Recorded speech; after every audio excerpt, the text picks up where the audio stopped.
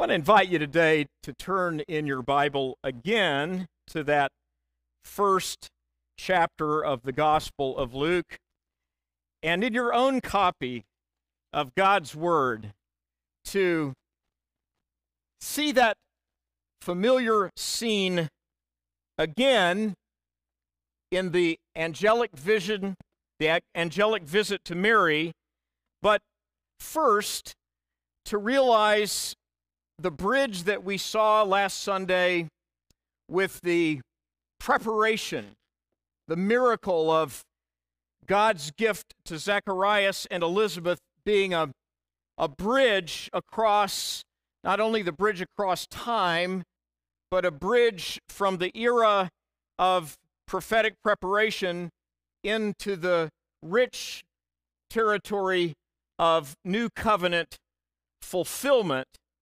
And in the first chapter of the Gospel of Luke, it is very, very striking that the closing part of Zechariah's response to God after writing on the tablet of the baby's name will be John and his voice being loosed from over 9 months of silence, that he begins to praise God and magnify the Lord for the awesome reality of what is happening as this little baby that is now being dedicated, the little forerunner, indicates the fulfilling of God's plan to do something that in Christmas we see brought to our minds and hearts in a very fresh way. And I think of it as a great starting point in verse 68 of Luke 1 to again kind of bridge that into this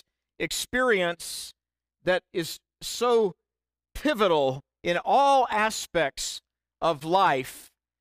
We can almost see in Mary's response, as we'll see, a forecast of the response of a believer's heart to truly worship the Lord in spirit and in truth. But first, in looking at Zechariah's words in Luke 1:68, we find Zechariah referring to the coming visit of the Lord. And if you would just read aloud from the screen with me what he said at first. He has visited and redeemed his people and has raised up a horn of salvation for us in the house of his servant David. This is God's fulfilled word about coming in person. Prophet Ezekiel had, in a time of great trial and adversity and darkness for the people of Israel, had spoken of the failure of the shepherds, who in that day had proven to be such radical disappointments because of their missing of the purpose of God. And in the midst of that ominous warning against the false shepherds, a promise occurs where God says, I will come, I will shepherd them, I will personally be that shepherd. Jesus, in all aspects of his mission, was the personality of God coming to us, the personal presence of the Father in every respect.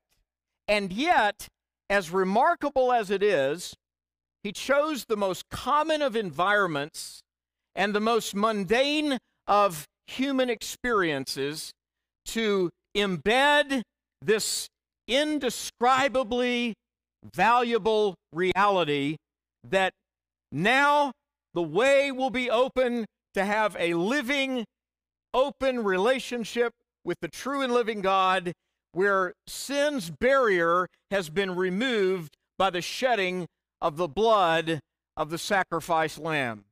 And so, as early as the date of the birth of John the Baptist, before the event of the birth of Jesus, the prophecy is coming forth, bridging that era into the new covenant, and he's speaking of visiting and redeeming his people. I think of it this way, that God has wrapped his grace for us in plain packaging. And even in that, there is a hint, there's a forecast of some of the most vital lessons we need to embrace as followers of Jesus, worshiping him in spirit and in truth. When Zechariah continued to proclaim the beauty of what this grace package plainly would mean, he couched it in the brightest of possible terms, and that is a rather obscure idiom of the Hebrew about the earliest signs of sunrise called the morning star or the day star.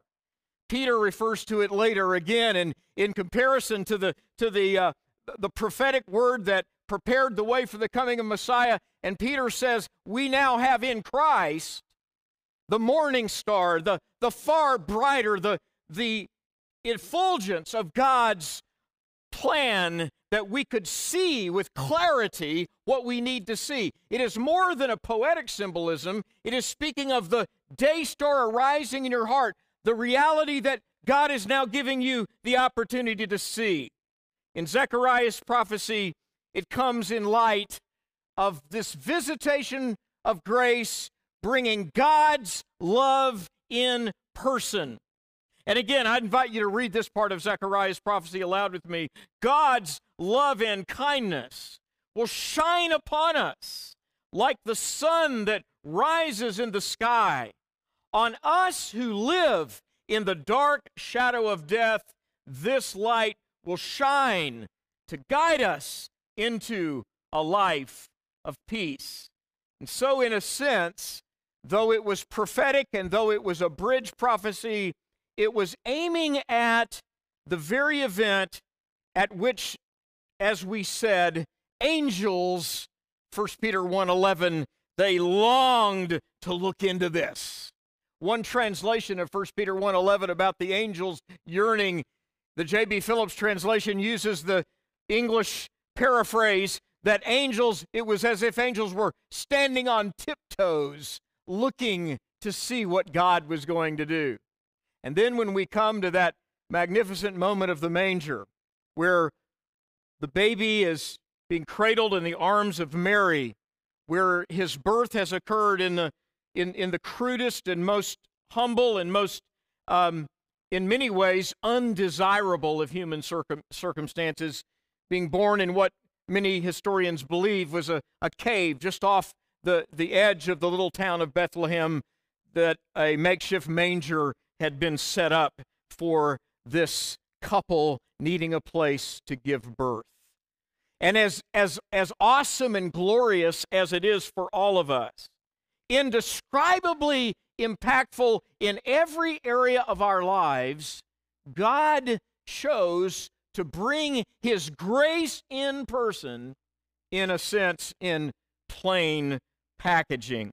So many ways that this event and this experience has been pictured throughout history, and so many ways that we might think of it, and literally no artist rendering, no poet's pen, no narrative retelling of the story can ever really reach the full magnitude of what it was for the cries of that infant, just as Mary's song brought us so beautifully this morning, for the cries of that infant to pierce the darkness, and for human beings to hear the voice of their Savior in the normal cries of a newborn baby.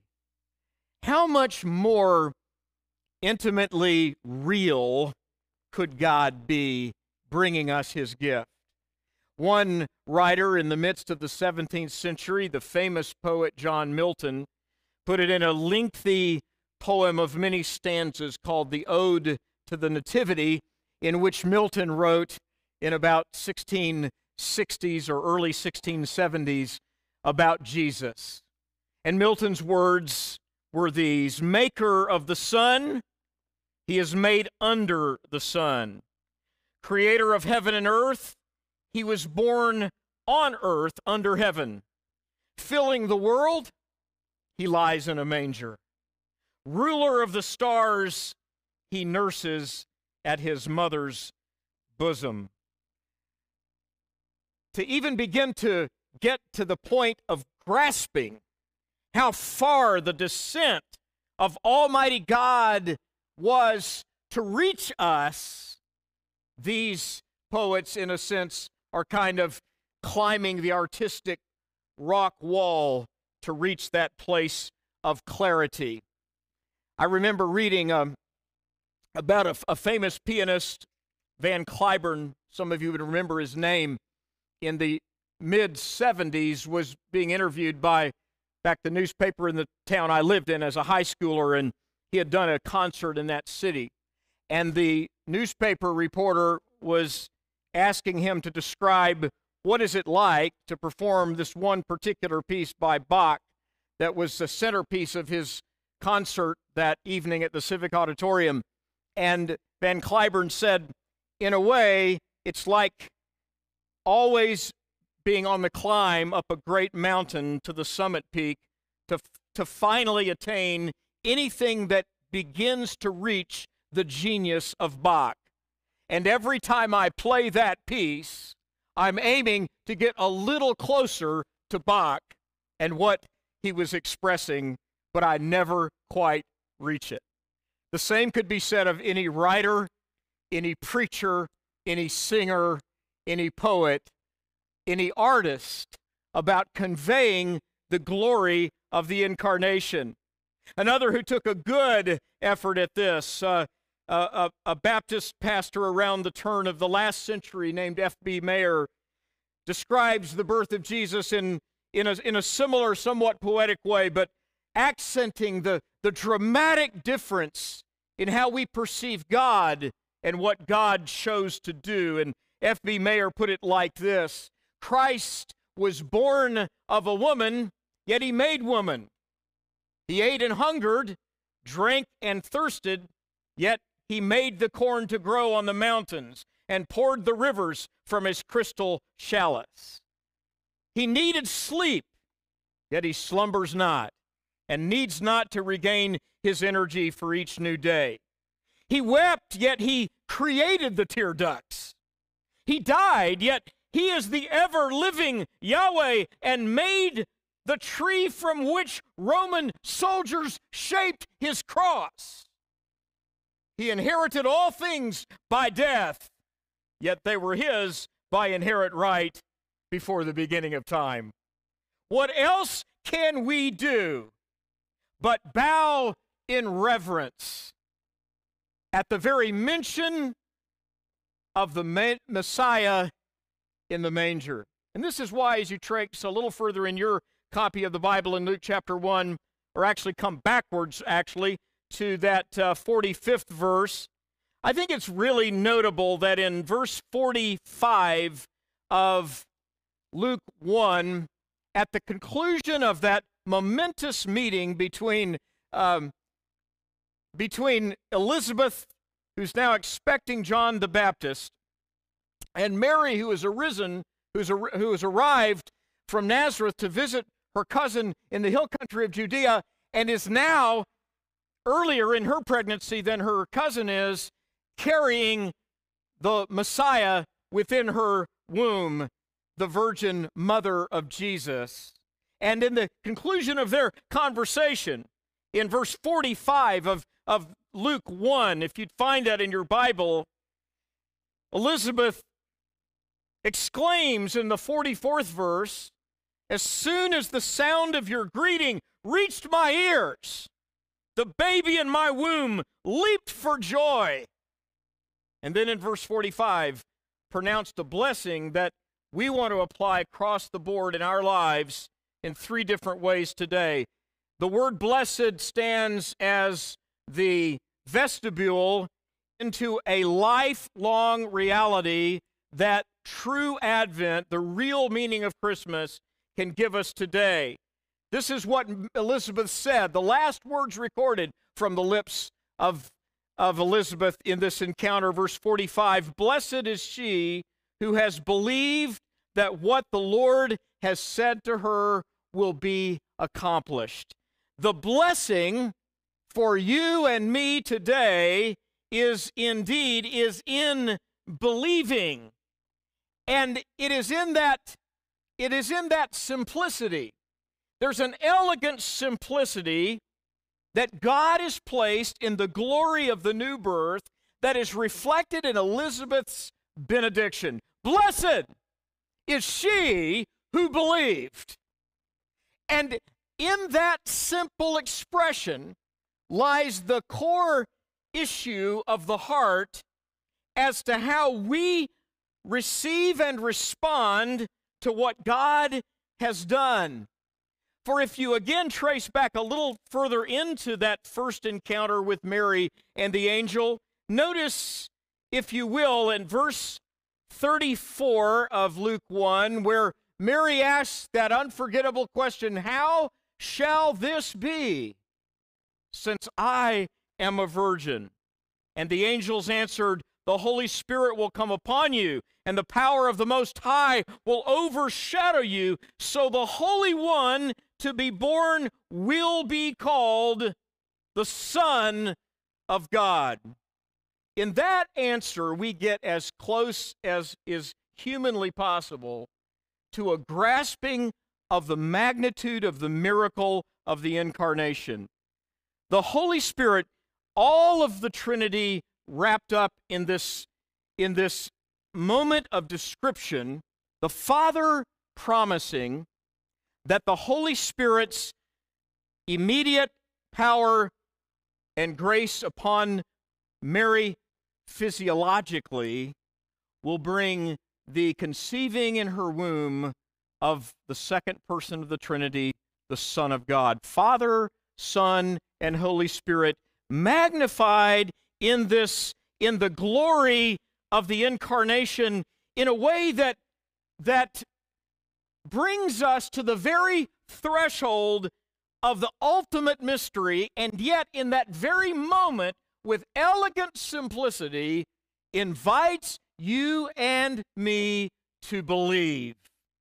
When the good news of the Lord Jesus Christ and his promise to deliver every captive soul from the bondage of his or her sin is given to any person on any part of this planet, when the good news of his saving love goes forth, any human being at any level of understanding can do what Romans 10:9 says, that if you shall confess with your mouth Jesus is Lord and believe in your heart that God has raised him from the dead, you will be saved.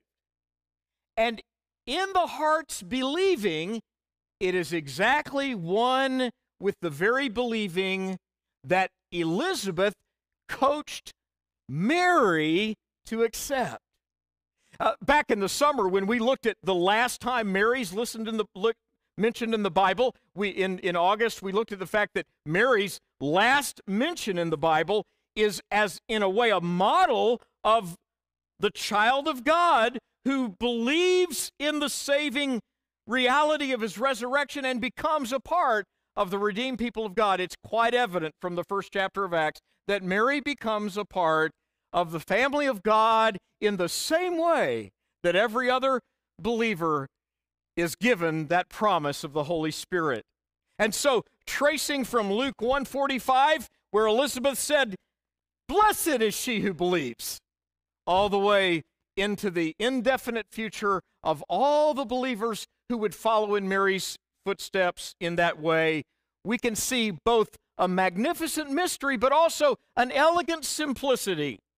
I believe Paul the Apostle summarized this. It's kind of a dilemma in a way, what I'm talking about, because it's so mind-boggling on one level, and yet in that very moment, God, in his eternal design for the redeeming of lost souls, concentrated like a great laser beam of light into one tiny point of incandescent light called believing God. With the heart, man believes. Romans 10:10 says, with the mouth, we confess. It's such a mystery. And Paul summarizes it in this passage, I think, so well in 1 Corinthians 2. And I'll invite you to read this one aloud with me as well. I think it clarifies why incarnation today, the heart of Christmas, is God becoming human. And Paul summarizes it this way. Read this aloud with me if you would. We speak God's hidden wisdom in a mystery, a wisdom God predestined before the ages for our glory. None of the rulers of this age knew this wisdom, for if they had known it, they would not have crucified the Lord of glory. Now, maybe the most surprising part of that summary is the phrase Paul uses, that it was given for our glory, a wisdom predestined before the ages for our glory. Now, certainly we know the glory is all to Christ. But Paul is using that phrase in a very specific, nuanced way. What he's really saying is just what Elizabeth said to Mary, blessed is she who believed and counts on the faithfulness of God in her heart. The very same thing Mary pondered in Luke 2:19 after the shepherds left the manger cave in Bethlehem, and the Bible says Mary pondered these things in her heart. What she was dazzled by was the reality that God has done this for us. For our glory is not in place in any way of the Lord's glory. It's saying we have been the heirs of a glory that is indescribable in human language. And what does that glory do for us? I'd like you to think about this. In one more place to look in your own Bible is Luke 1, verse 36 and 37, where the angel then further explains to Mary, even Elizabeth, your relative, this is before that visit we saw, but even Elizabeth, your relative, is going to have a child in her old age, and she who was said to be barren is in her 6th month. Verse 37, read it aloud if you have your Bible open. For nothing is impossible with God. What can we say about that incandescent laser beam of truth that comes from the magnificent mystery of Almighty God in an incarnation that truly is the wonder of angels in their universal scope, and yet comes directly to the heart, focused on that simple invitation, believe God. What can we say about Mary as the model giving us this great treasure? I think first there are 3 things we could draw from how the incarnation actually impacted the person Mary, the real person Mary. And I think first of all, it vanquished her fear.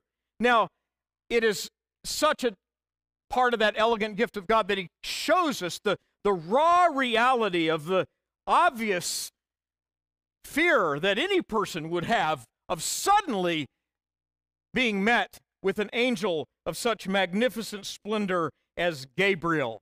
So we understand Mary's fear certainly and feel it in the depth of our bones. How then, and how in our times of sudden alert and being jolted into something that creates fear, where do we go?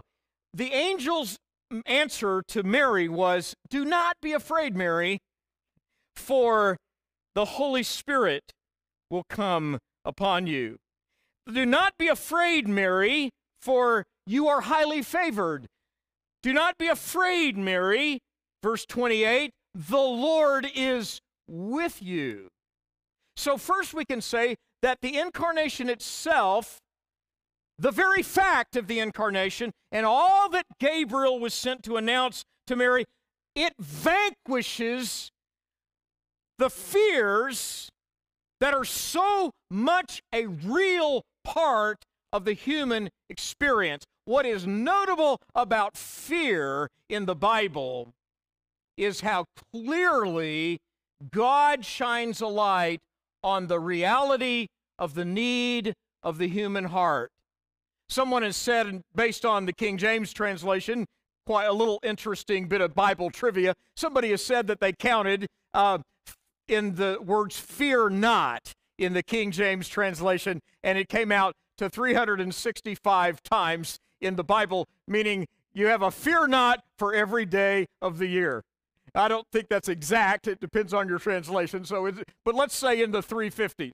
So you could say that fear not, do not be afraid. In essence, we can certainly say from that, the direct addressing of fear in Mary's experience has a larger application for all of us. The angel Gabriel's words were, "Fear not, you are highly favored, and the Lord is with you." Now, I believe that in that moment, not only was Mary's fear calmed, certainly, but I believe there's also a takeaway there that is deeply embedded in the way God revealed his glory even in the Old Covenant. And I think of two quick examples, and they're there if you want to look them up later, but two great examples of the fear nots. One in Exodus 20:20, and it's easy to remember, it's 20:20 of Exodus. And what's fascinating about that verse is the paradox of fear embedded in that one verse. For that is the place where the people, seeing the magnificent glory of God's Shekinah causing natural phenomena on Mount Sinai, they truly are trembling in fear. And God speaks through Moses, "Go to the people and say to them, do not be afraid, for I am with you to keep you safe so that you will not be under fear in this world." In other words, there is a fear of God that diminishes all other fears. There's a paradox of fear. So he was giving them a fear of God that would then diminish the lesser fears. That is why, clearly, that Psalm 111 says, the fear of the Lord is the beginning of wisdom. Because to truly be in awe of God delivers us from false fears. And then he accents that in a promise in Isaiah 41:10. When God says, "Fear not, for I am with you. Be not dismayed, for I am your God. I will help you. I will strengthen you. I will uphold you with the right hand of my righteousness." Mary's experience, responding to the angel's announcement, shows us that the living God becoming human vanquishes our fears. Now, we won't feel that at times, and when we don't feel that, we can be reminded that the reality of who Christ is not dependent upon our circumstances. I think a second key aspect of Mary's encounter with the truth of incarnation is that she learns about the fact of incarnation itself, and that produces an adoration in her. What Mary's encounter is revealing is, of course, the fulfillment of this magnificent fact that the baby she will carry is both eternal God and fully human. And it was signaled in one of the great prophecies of Isaiah, in Isaiah 9:6, where the Bible says, "Unto us a child is born, and unto us a son is given." In a sense, the unto us, just as it was for Mary, was the humanity of the Lord Jesus, accented in Hebrews 2:14, where the Bible says that he had to be made like us in every exact way, in every single aspect of humanity, except he was without sin. But on every human level, he fully identified, and that was for us. It is why Paul said, these things were revealed for our glory, that we receive the glorious inheritance of this. By the same token, unto us a child is born, then links to unto us the Son is given. the deity, the eternal, pre-existent, almighty creator, whose choice to enter into humanity in the infinitesimal size of the embryo of the incarnate God in the womb of the Virgin Mary, this is the moment God becomes man. And in that expression, what Mary begins to reflect is an adoration, a pouring out of her heart that then ushers forth in the home of Elizabeth as the Magnificat. My soul magnifies the Lord. My spirit rejoices in God, my Savior. For he who is mighty has done great things, and holy is his name. The promise, the reality of the incarnation is that fully God, fully man, the word of life coming to us, as John wrote in 1 John 1, in a form that we handled, our eyes have seen, we have touched him, we have walked with him, he has dwelt with us. This word of life we proclaim to you. The one that the writer of the book of Hebrews describes as the one we can always know of God's eternal and infinitely wise care. Why? Because we don't see under our feet now the subjugation of evil. This very week we've seen again example after example of the horrific evil and violence that human beings do to one another. And in the face of indescribable tragedies, the mind reels with an understanding of how evil human beings can become. And the writer of Hebrews is talking about that. He's saying, when you look at the world around you, we can't see true justice. We can't see things evil put under our feet yet. But then he says, but we see Jesus, who was made lower than the angels for a little while. That is, the earthly sojourn of Jesus, from his preborn infancy in the womb of Mary until the moment that he gave up his lifeblood on the cross, he was lower than the angels for a little while.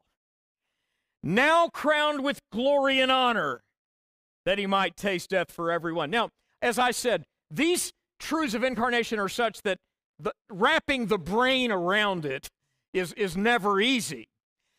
I think one of my favorite illustrations of incarnation is what C.S. Lewis described in one of his writings in the late 1950s, as C.S. Lewis was trying to describe to people how radically different it is for God to become man, and that this isn't just some costume he's wearing, but no, he is fully entered into bringing grace fully in person, but wrapped in plain packaging of humanity. And this is the way C.S. Lewis described it. As a kid, I remember seeing in the later, about probably the late 60s, I can remember as a kid watching the ABC Wide World of Sports. Some of you will date yourselves and remember that. And I remember some episodes in the ABC Wide World of Sports where they had filmed on location in Acapulco these giant cliffs in Acapulco, where these very, very highly skilled and daring divers would leap off of those cliffs, plunging sometimes over 150 feet into the ocean in their dives. C.S. Lewis must have liked it too, because he talked about it as a picture of incarnation. You might say, well, how? Well, C.S. Lewis compared what God had to do with the way one of those divers in Acapulco would leap off the high crevice of that cliff into the vast unknown of the sky, comparing that to God the Father and the Son and the Holy Spirit deciding on the ultimate rescue mission, that God the Son would indeed leave the portals of eternal pre-existent glory and enter into an alien world, far more daring and far more magnificent than any diver. But C.S. Lewis compared it to the way these divers would then arc their body, plunge into the depth of the ocean, and penetrate the green emerald water, Lewis said, and then go deeper down to the icy, darkest waters. And there they touch the murky bottom. Then their lungs, reaching out for air, they turn and surge up from the sky, blackness to the emerald green waters again, and then surge out of the water, shouting and exulting and splashing. Just so, Jesus plunged down into life. But he didn't just dwell in the icy darkness of earthly living for a few moments, but rather was among us for 33 years. Diver maybe has the lung capacity to hold his breath for how long? I don't know what the record is. Holding breath? What's the record? 2 minutes. And yet Jesus is among us, C.S. Lewis says, for 33 years. And it's like he says, he brings that scene into the light of these words that we read in John 1:14, that the Word became flesh and dwelt, say these words aloud with me, 3 words, for a while among us, and we beheld his glory. Far longer than holding your breath under the depths of the icy waters of the ocean, and yet it surely illustrates in relative terms what an astonishing thing it is for God to become human. Somebody was taking a first-timer to the heights of Mount Everest, and when the Sherpa guide got to this certain point where they had to climb a last section to get to very, very high into that reach where they get a much broader view, the untrained visitor was rushing to try to stand on the heights when the Sherpa grabbed him and pulled him down, and he said, "On your knees, on your knees. The only way to be safe here is on your knees." The gale force winds that sweep across that magnificent mountain peak were far too much for the physical strength of an untrained climber. And what the Sherpa was saying to the visitor is what the Word of God says to us. It's what Mary modeled for us. Get on your knees.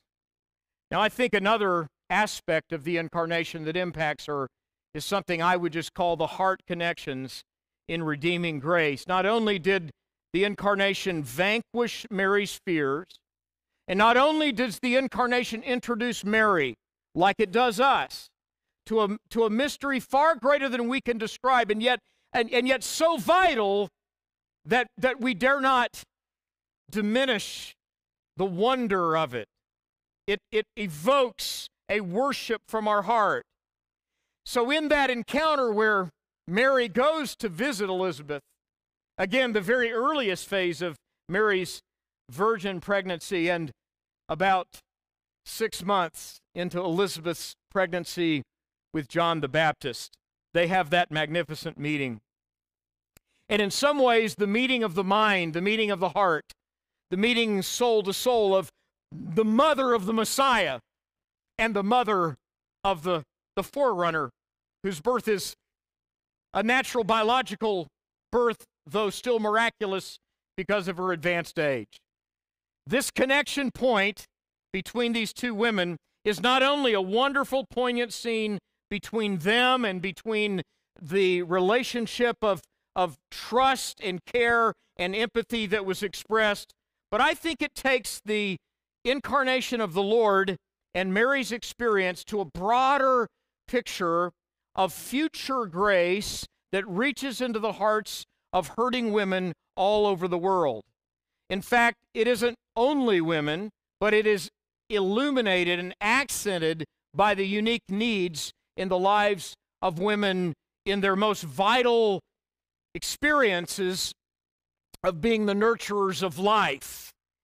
In the ministry of Jesus in his full adulthood, it is so common that we see the yearning for those that wanted to get close enough just to touch the hem of his garment. The notable example in Mark 5 of the woman with the issue of blood who said, if I may just touch the hem of his garment, I know I'll be made whole. And yet even that story is not just a standalone mighty miracle, though it is awesome in itself, but it is aiming at a truth amplified in the New Testament that is part of what surely Mary began to ponder.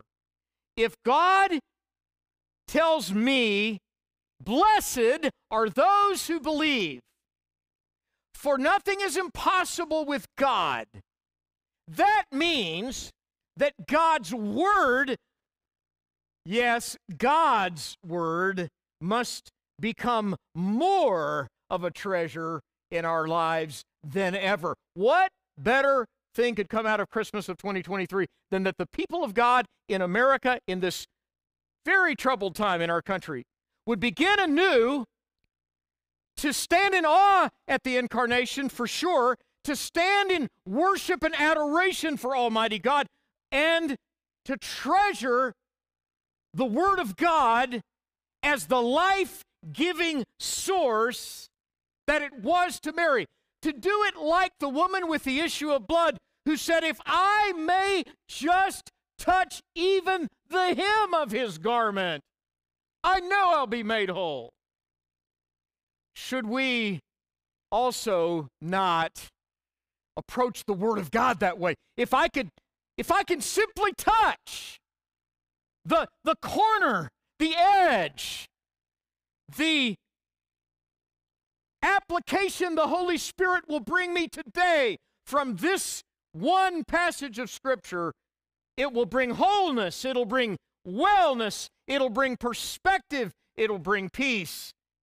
I believe that what Mary was coached to do by Elizabeth, believe and cherish it in your heart, is what the woman with the issue of blood modeled, and the model expands to you and me. And I believe it's true partly because the Apostle Paul said it in 2 Corinthians 1:20 when he said, and now we see from this that all the promises of God in Christ Jesus are yes and amen. That word we close almost every prayer with, amen. We're so used to it, we say it almost mindlessly. But the word amen, A-M-E-N, literally is saying vocally and verbally and volitionally with my will, I am in agreement. I am saying yes to God.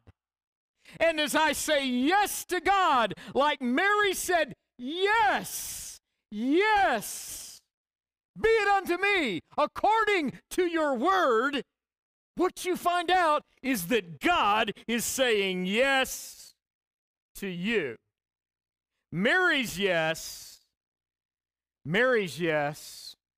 gave a wide vista of future grace to future believers who would say yes, because it arises from God's yes to us. Now, none of this would be true. None of this could be take-home material. None of this could help you Monday through Saturday of the coming week unless Luke 1:37 is at the center of all that we take from incarnation. And that is, with God, nothing will be impossible. The translation, the actual sentence of Luke 1:37 has an interesting kind of play on words. Mary has said, I am the Lord's servant. Say that with me. I am the Lord's servant. May it be to me as you have said. And in that 37th verse, the Greek expression puts the very last word in the sentence. Sentence order is different, of course, in that language. But the very last word is the word rhema, a specific word from God. It's similar to what Jesus said to the enemy when he was tempted, and he said, man shall not live by bread alone, but by every word that proceeds from the mouth of God. And in the Greek text of Luke 1:37, it could be more rendered, though not as a little clumsy in the English, but more to the word order, nothing beyond his power, no impossibilities with God, hyphen, his word. So what Luke 1:37 does is it links the omnipotent power of God with a heart believing that specifically what God says shall be done. It's another way of describing what Isaiah said in Isaiah 55:11 when he said, so shall my word be, speaking the Lord, so shall my word be that goes out of my mouth. It shall not return unto me void, but it shall accomplish what I choose and prosper in the place I send it. Mary now has embraced the word that proceeds from the mouth of God, and she said, no word from God shall be impossible. Nothing is beyond the possibilities of aligning with God. Why? Because of his word. May it be to me according to your word. May fear be vanquished. May a fear that would steal from you the vitality and freedom and liveliness of your faith. May your adoration for our living King be growing in this time of thinking of what it means that he plunged into those icy waters, into the deep darkness of human despair, and lived for a while among us, and to say with our hearts, yes, Lord, I say yes to your yes. I want to invite you to pray for a moment, and in this moment to say unto the Lord a yes from the heart, simple, the elegant simplicity of the new birth is that the very seed of new life, modeled after the unrepeatable miracle of incarnation, is that God plants the seed by believing. Blessed is she who believes, Elizabeth said. Mary responds, my soul magnifies the Lord. My spirit rejoices in God, my Savior. For I have said with my own lips, yes, Lord. Say those two words aloud with me today. Yes, Lord. Would you say them once again? Yes, Lord. I'm saying yes to your yes.